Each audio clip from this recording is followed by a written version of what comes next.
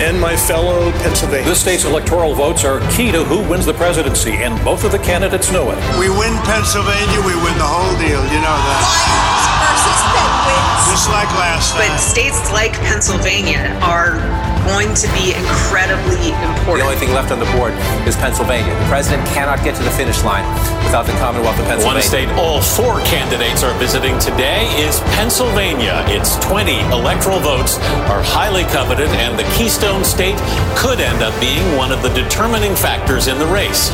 Jill's a Philly girl. Well, I'm a Scranton guy. Oh, Pennsylvania, we love Pennsylvania. May come down to Pennsylvania.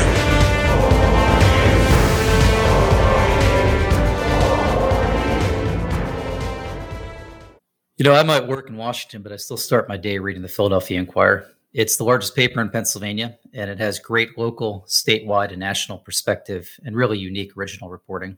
In our final episode framing the 2020 elections, I'm really looking forward to reflecting backward with a reporter who has put on countless road miles over the last 12 months. He's on a first-name basis with the entire Pennsylvania congressional delegation. He's reported not just from Capitol Hill, but from each corner of the Commonwealth. I'd say he's probably covered Senator Toomey more than any other reporter in the country. His name's Jonathan Tamari, and he's the Inquirer's Washington-based national politics reporter. He's been with the paper over a dozen years. To use his words, he's described this last year as the most intense, quote unquote, of his career. And he certainly has great perspective on what this intensity might mean for 2022. So, Jonathan, thanks very much for joining us on PA Kitchen Table Politics. Thanks for having me. You know, I remember the first time we met, it was down in Miami. It was at the first of many Democratic presidential primary debates.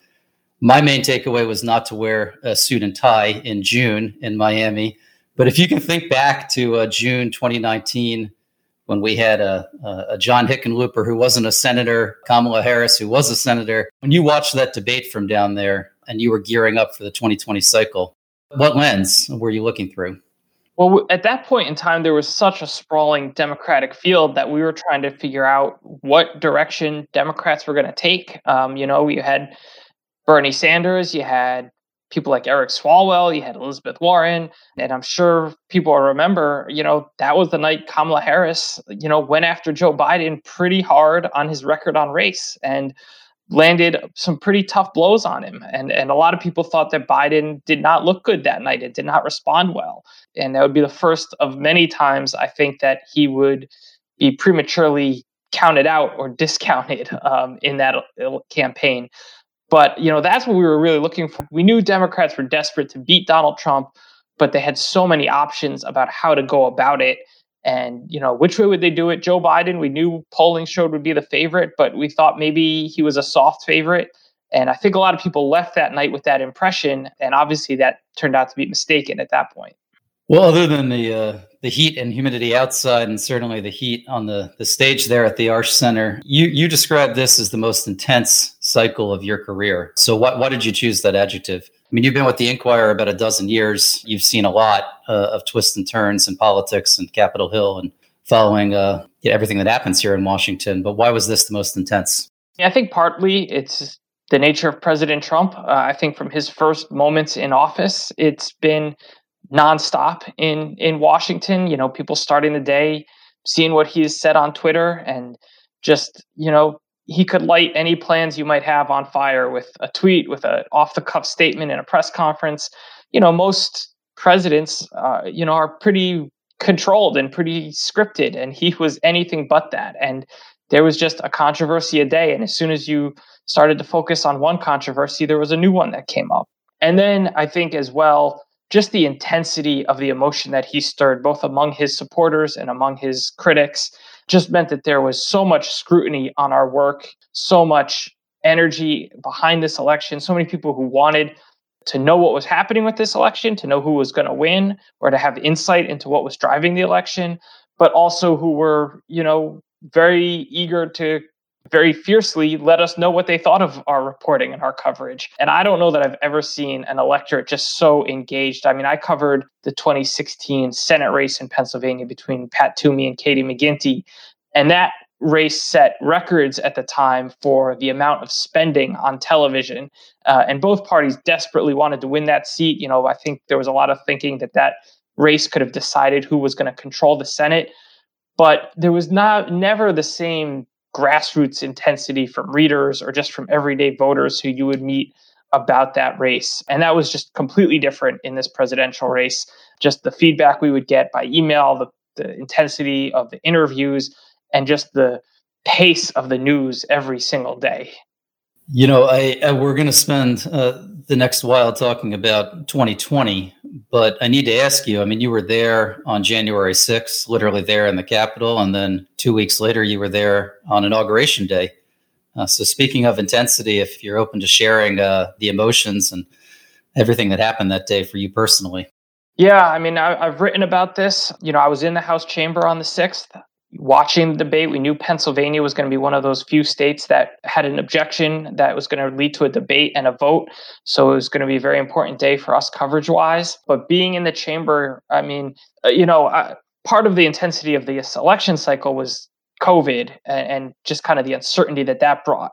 And so I had not been to the Capitol very much in 2020 and really had not been there for months. And when you come back in, there is this feeling of privilege and reverence of being in there. But then as the debate's unfolding, I'm seeing on my phone, these tweets about violence starting to escalate, people maybe entering the Capitol. And then when I saw, security came to the House floor and rushed Steny Hoyer off the floor, that's when you started to know things were getting pretty serious. And the Capitol Police said, they've breached the Capitol. They've fired tear gas in the rotunda, which is just unthinkable to me. If anybody has, been to that rotunda, it's pretty much everybody's favorite spot in the Capitol and a place you can go to at night and think, or early in the morning before the tourists arrive and just kind of marvel at the aesthetics of it and all the history that has taken place there. People have lied in state there. And so I'm in the House chamber, both trying to tweet the news that's happening and what's unfolding in front of me, and texting my wife who's watching television and seeing these scenes and knows that I'm in the building. And I'm trying to balance both, being aware for my own safety, but also trying to report what we know at that moment is an historic event. And I will never forget, seeing that giving us gas masks. I had seen gas masks in the Capitol. They're in these duffel bags that are labeled, escape hoods, but I never thought I would ever have to deploy one. And then seeing the Capitol Police move a bureau in front of the door as people started smashing the windows in the door and pull their guns out on the House floor while we're kind of hiding in a corner of the chamber, waiting for them to clear a way for us to get out, is just unthinkable. And so I'm tweeting that, I'm texting my wife. And obviously, it was a day that, I feel okay, honestly, these days, but I've talked to a lot of colleagues who are there with me who, they felt shaken. And even going back for the inauguration, it's strange to see such a militarized campus, because it's always been a place that's open to people to come to see their government in action, to come run, walk their dog, sit outside the Capitol and have lunch, and to see razor wire and troops with rifles is jarring and nerve-wracking to this day, and it was on Inauguration Day as well. Well, I know I speak for many. Thank you for reporting the news and doing it in real time. And look, I know that journalism's changed a lot over the last dozen years you've been with the Inquirer, but I certainly start my day, and I'm sure many of our listeners do, reading you and your colleagues. Let me ask you, one of the really excellent pieces that I enjoyed more than so many others across this cycle, and why I was so eager to have you join my kitchen table, was something titled The Divided States of Pennsylvania. You found 100 very, very different Pennsylvanians from all different corners of the Commonwealth.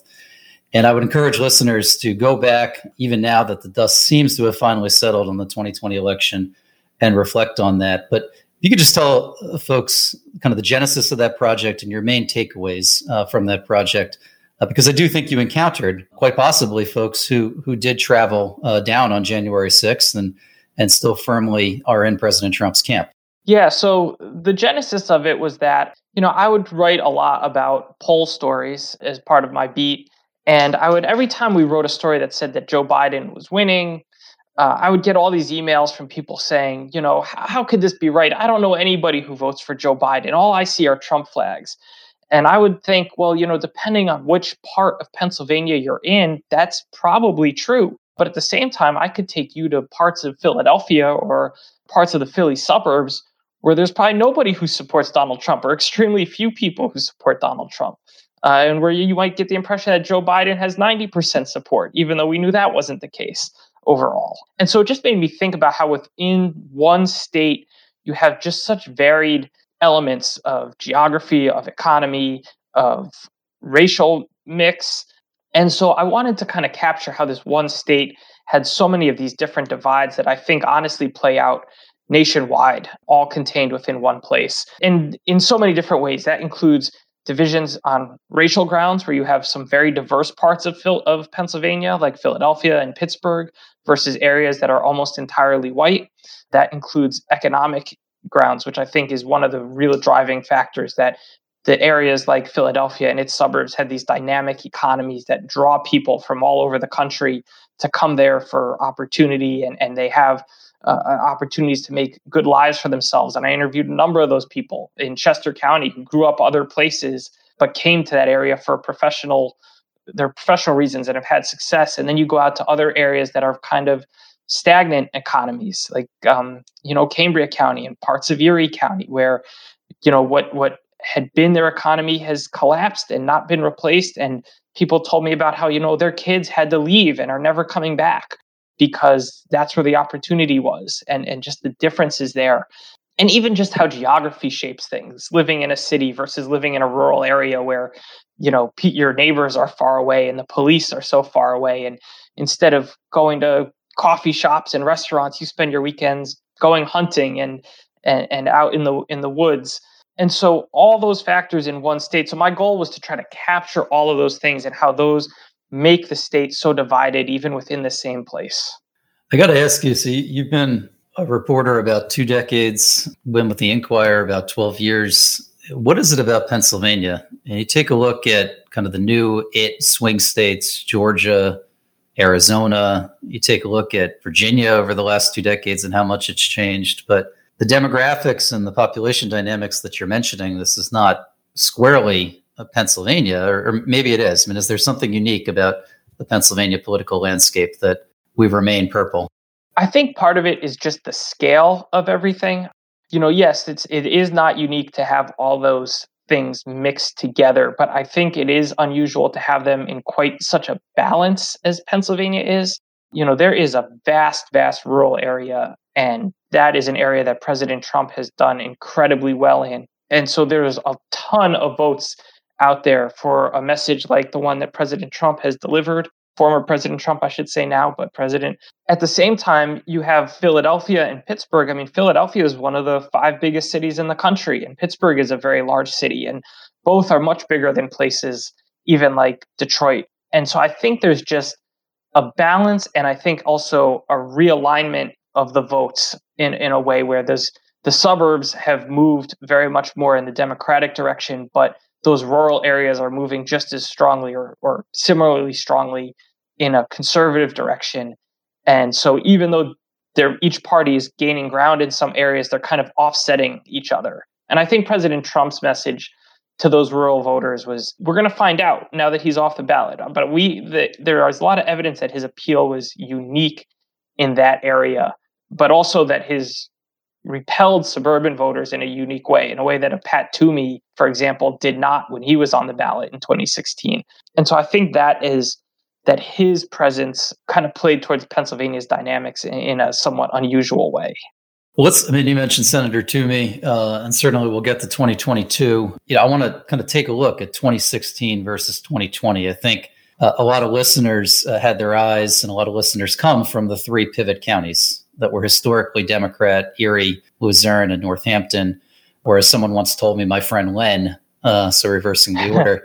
And then they flipped in 2016. I think much to everyone's surprise, certainly the Clinton-Kaine headquarters were surprised about that. But was that strictly something in President Trump, or was that something in President Trump's message? And with an eye to 2022, do you see any candidate, if you were able to kind of create the perfect Pennsylvania candidate, able to capture and energize that enthusiasm? Or I don't think it was strictly President Trump, because I think some of these, especially Luzerne, you could see some of these trends over time happening more slowly, that these rural Democrats, these people who are probably culturally conservative, but had aligned with Democrats because they were labor union members and their parents were in labor unions, and they would always basically by default aligned with the Democratic Party, that there had been kind of a breaking of that bond that had been happening over years and years. There are a number of people when I did that story who basically told me that exact story, that their dad was a union worker who worked in a coal mine, but he owned guns and he opposed abortion. And as time went on, he started to feel like the Democrats were not really speaking to him. He maybe stuck with them because that's what he always did.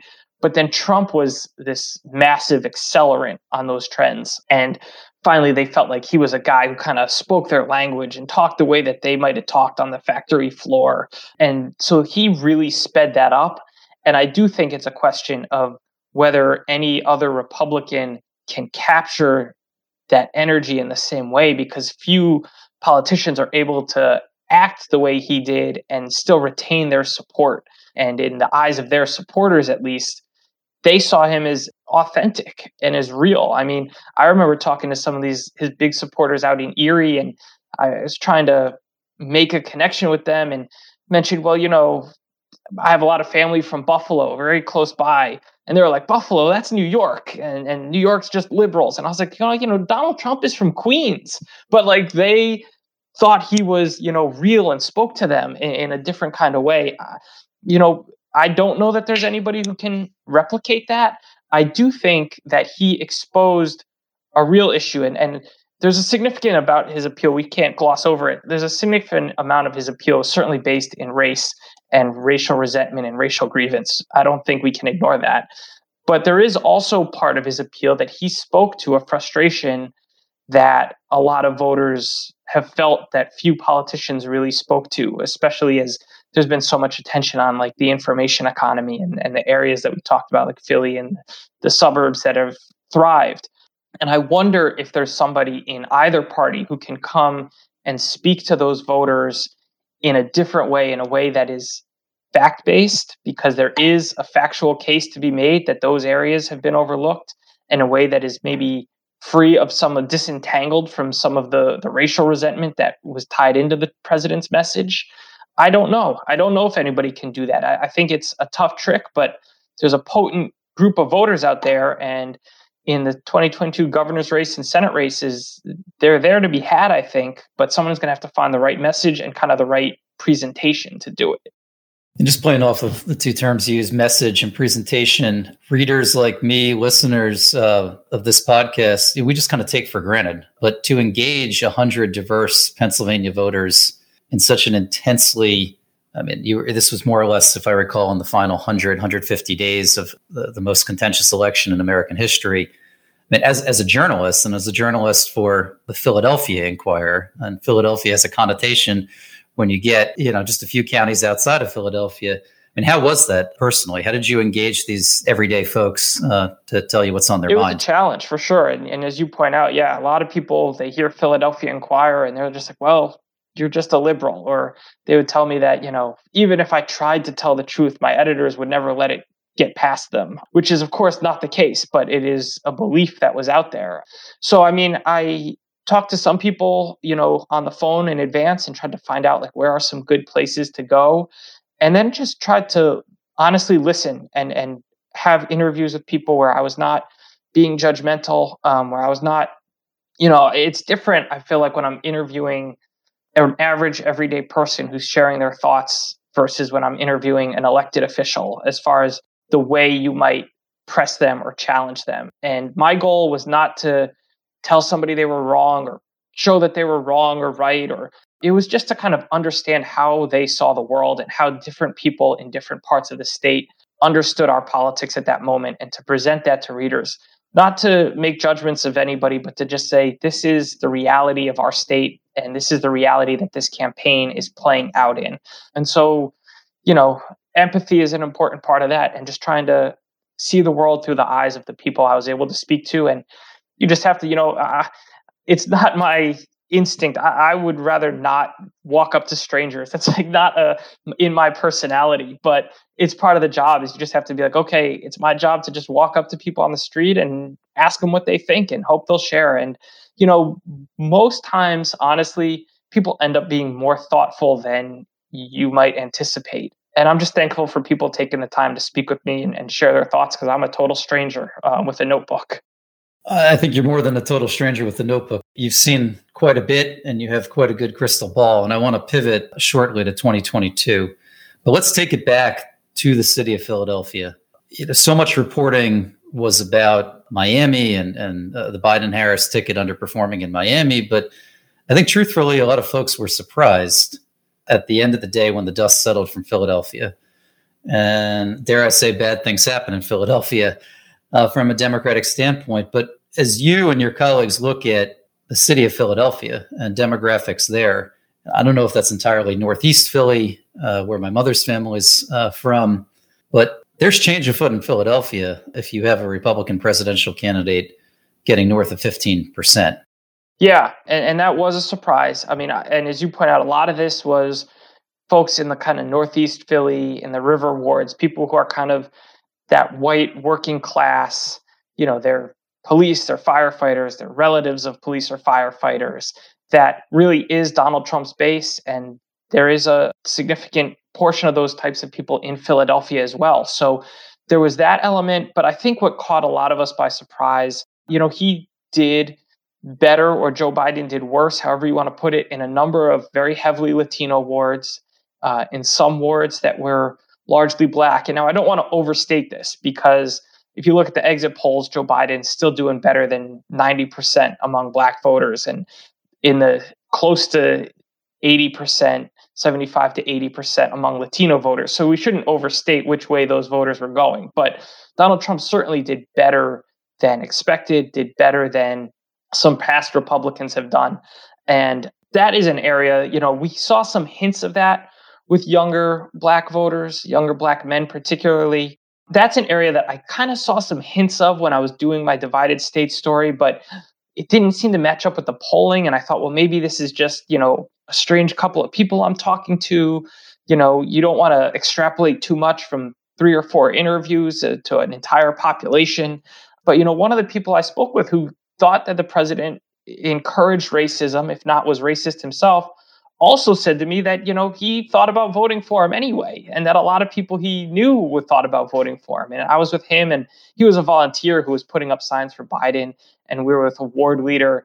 And when the volunteer said that, he knew people thinking about voting for Biden, the ward leader said, "Are they Black?" And he said, "Yes." He said, "Are they poor?" He said, "Yes." And the ward leader was kind of astounded, and I was a little surprised too. But, they definitely harbored some doubts about Biden. They were very aware of his record on criminal justice and some of the things he had said about the 94 crime bill. And I don't know if that's because the Trump campaign really hammered that issue pretty well, or just based on their own research. But that was one thing that I kind of, in hindsight, I wish I'd given a little more weight to. It didn't match up with the polls, but anecdotally, we heard some of it beforehand. We started this podcast with an interview with Professor Chris Bork, who's a completely nonpartisan pollster out of Muhlenberg College. And you mentioned earlier, a lot of your reporting, a lot of the national reporting was the horse race that happens every election. But what was it about the polling this cycle? Now, we didn't have a Senate race, but there's certainly a lot of, probably to this day, disgruntled Democratic Senate candidates who did not see it coming because the polls were quite different, even up until the first week of November. Yeah, it's a question that I've tried to answer. I've spoken to some really good pollsters, including Chris, including Patrick Murray of Monmouth University over in New Jersey. I don't know that yet anybody has a full grasp on what happened, but, from what they've said, and they're really smart people about it, is you've got 2 instances of Donald Trump on the ballot, and both instances the polls were off in the same direction. They underestimated the amount of support he had, and that leads to some belief that either that there are maybe this shy Trump voter, but not in a way that is often discussed, where people see it as, well, they lie to pollsters about supporting Trump, but more that they just there are people who don't trust institutions. One of Donald Trump's biggest messages was not to trust institutions like the media, the FBI, and polling, I think, falls within that category. And so there's a theory that makes some sense to me that these folks just wouldn't answer polls. And the Republicans who do answer polls are a different kind of Republican than the ones who are now actually showing up as part of the wider electorate. And so I think that's a hypothesis right now. It's one that to me seems plausible, but I think there's a lot more research to be done on that. Yes, I had not thought about that. That's fascinating. I think that's a pretty accurate hypothesis, but that needs to be teased out. You know, you mentioned the river wards, and as this podcast proceeds and we clean up all the lessons from 2020, you know, we're going to get and do a deep dive into so listeners statewide and DC can understand what a river ward is. But yeah, I think you've probably done more reporting than anyone on Senator Toomey. So if we can go back to that day in October when Senator Toomey, I was certainly surprised, announced that he will not be pursuing any future office, but kind of take folks through your emotions that day, how you learned about that, and then what does that mean as you begin to look 20 some months into the future? Yeah, here? I mean, that was a crazy day because I was out in Erie County finishing the last day of my reporting for the Divided States of Pennsylvania story. And as you mentioned earlier, that was something that I had been reporting on for close to 2 months, both by phone and by traveling. And so I had driven out to Erie. It's a really long trip from DC. And I'd done my last interviews and I went out to Lake Erie just to kind of take a breath and feel like, okay, I've done a good job. And I was going to go have a nice dinner before driving home the next day. And we got a tip that he was planning to announce he wasn't going to run. And I honestly did not believe it because I knew it was possible that he wouldn't run, but I didn't think there was any way he would make that announcement before Election Day. I mean, we had written that it was possible it was his last term, and there were a lot of hints that was maybe the case, but we thought he might run for governor. And again, I figured he would wait to see how the presidential race shook out and then make a decision. So I didn't even believe that tip at first, but I started to make some calls and started to get a sense that maybe it was right. Drove to this place I was going to have dinner, but I kind of was waiting for these calls to come back. I sat in the front seat of my rental car for like an hour and a half writing up the background of the story in case we got it confirmed so we could just hit send. Late that night, I got what felt pretty strongly was confirmation, but we wanted to kind of sleep on it and make sure that we were right. This is not the kind of story you ever want to be wrong on. You know, you want to be first, but you don't want to be wrong. That's number one. The next morning was driving back to DC. I stopped at a rest stop on the Pennsylvania Turnpike, had some more conversations that put me in a position where we felt like, yeah, we're right. We got to go with this story. And then just spent the next few hours at that rest stop, filling out the story, fielding phone calls, tweeting information. It was a shock. It was a quick detour from the presidential race at that point. I mean, at that point, we were in the last 35 days or so of the presidential race. So not what I had expected to be writing about. And just looking ahead, I think it opens this huge question for the Republican Party in 2022, because if Pat Toomey was running, he would be the face of the Republican Party. And we kind of know who Pat Toomey is and how he campaigns and what issues he emphasizes.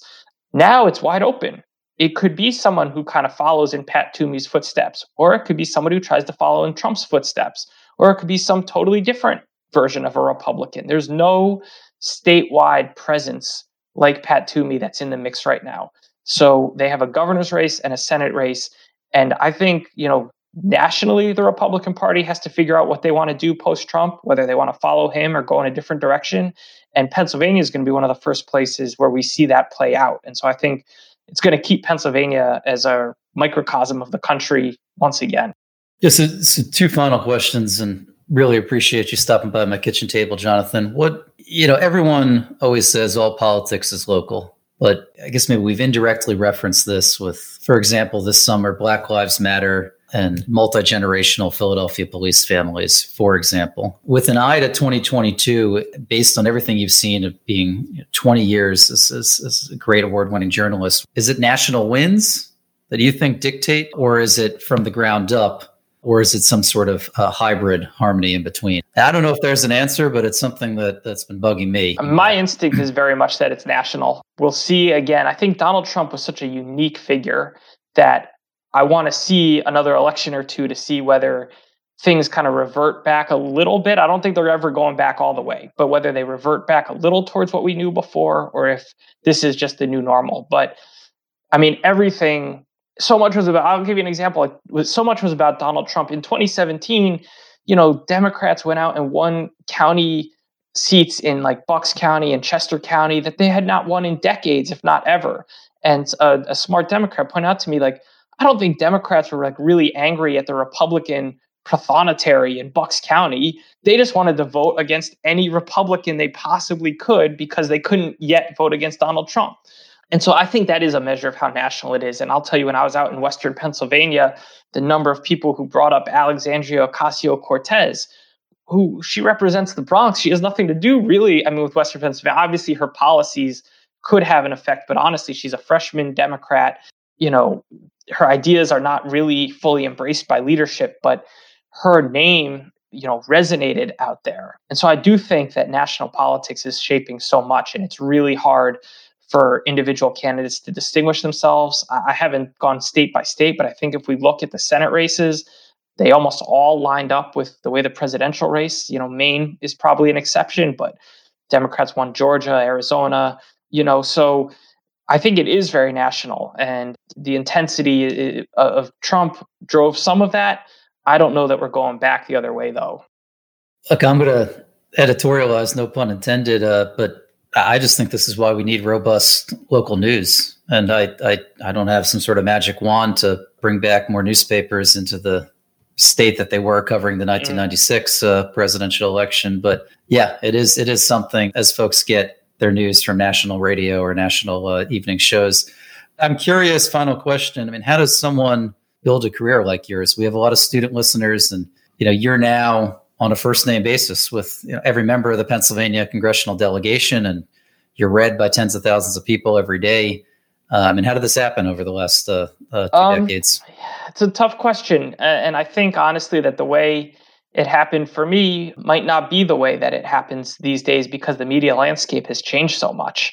My first job was at a small daily in central New Jersey that just happened to give me a shot. And I was able to kind of chart a path from there, from where I went to cover local news to state government in New Jersey, to where the Enquirer hired me to do the same beat. And then at the Enquirer, there were a lot of opportunities.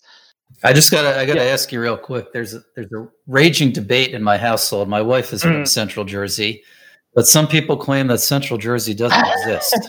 That there's a North Jersey, South Jersey, but obviously we're focused on Pennsylvania. But when you our website was centraljersey.com. So I'm from North Jersey, so I fully believe that Central Jersey exists. That there is a middle ground there. So that's for whatever that's worth. But I think the biggest thing is just persistence. It's a very difficult field. A lot of the paths that had once existed have narrowed because journalism has, there's been a lot of losses. There aren't as many jobs as there once were. And I had a lot of doors shut on me before I was hired by the Enquirer, and fortunately to be hired by them. So I think it's persistence. I think it's doing good work. And I think it's, I had to tell myself this a lot during 2020, take what is in front of you and do what is in front of you as best as it can humanly be done, and let everything else take care of itself from there. And that's, something I struggled to embrace at times, but when I did, that's what produced the divided states, and that's what produced some of what I think was some of my best work of the last year. And so I'm trying to live that. I can't say I always hold up to it, but that's my philosophy that I attempt to adhere to. That's a damn good philosophy. My earliest political memories were watching the 1992 convention around a kitchen table with my late grandfather from Northeast Philly, who was a Philadelphia Inquirer photographer. So I would argue good things come out of Philadelphia, including your reporting. So thanks so much. I really appreciate you lending your time and your Absolutely, Ari. Glad to do it. It's fun. Thank you for having me. Thank you all so much for listening to today's episode of Pennsylvania Kitchen Table Politics. As Hillary Clinton used to say, it takes a village. This podcast would not be possible without the help of Sarah McGrath and Jake Schwartz. If you liked this discussion, we would love for you to give us a review, subscribe, and rate us on iTunes, Spotify, or wherever you get your podcasts. If you have a suggestion on a future guest and other feedback, visit our website, papoliticspodcast.org. Don't forget to follow us on social media at PA Political Podcast on Facebook, Instagram, Twitter, and LinkedIn.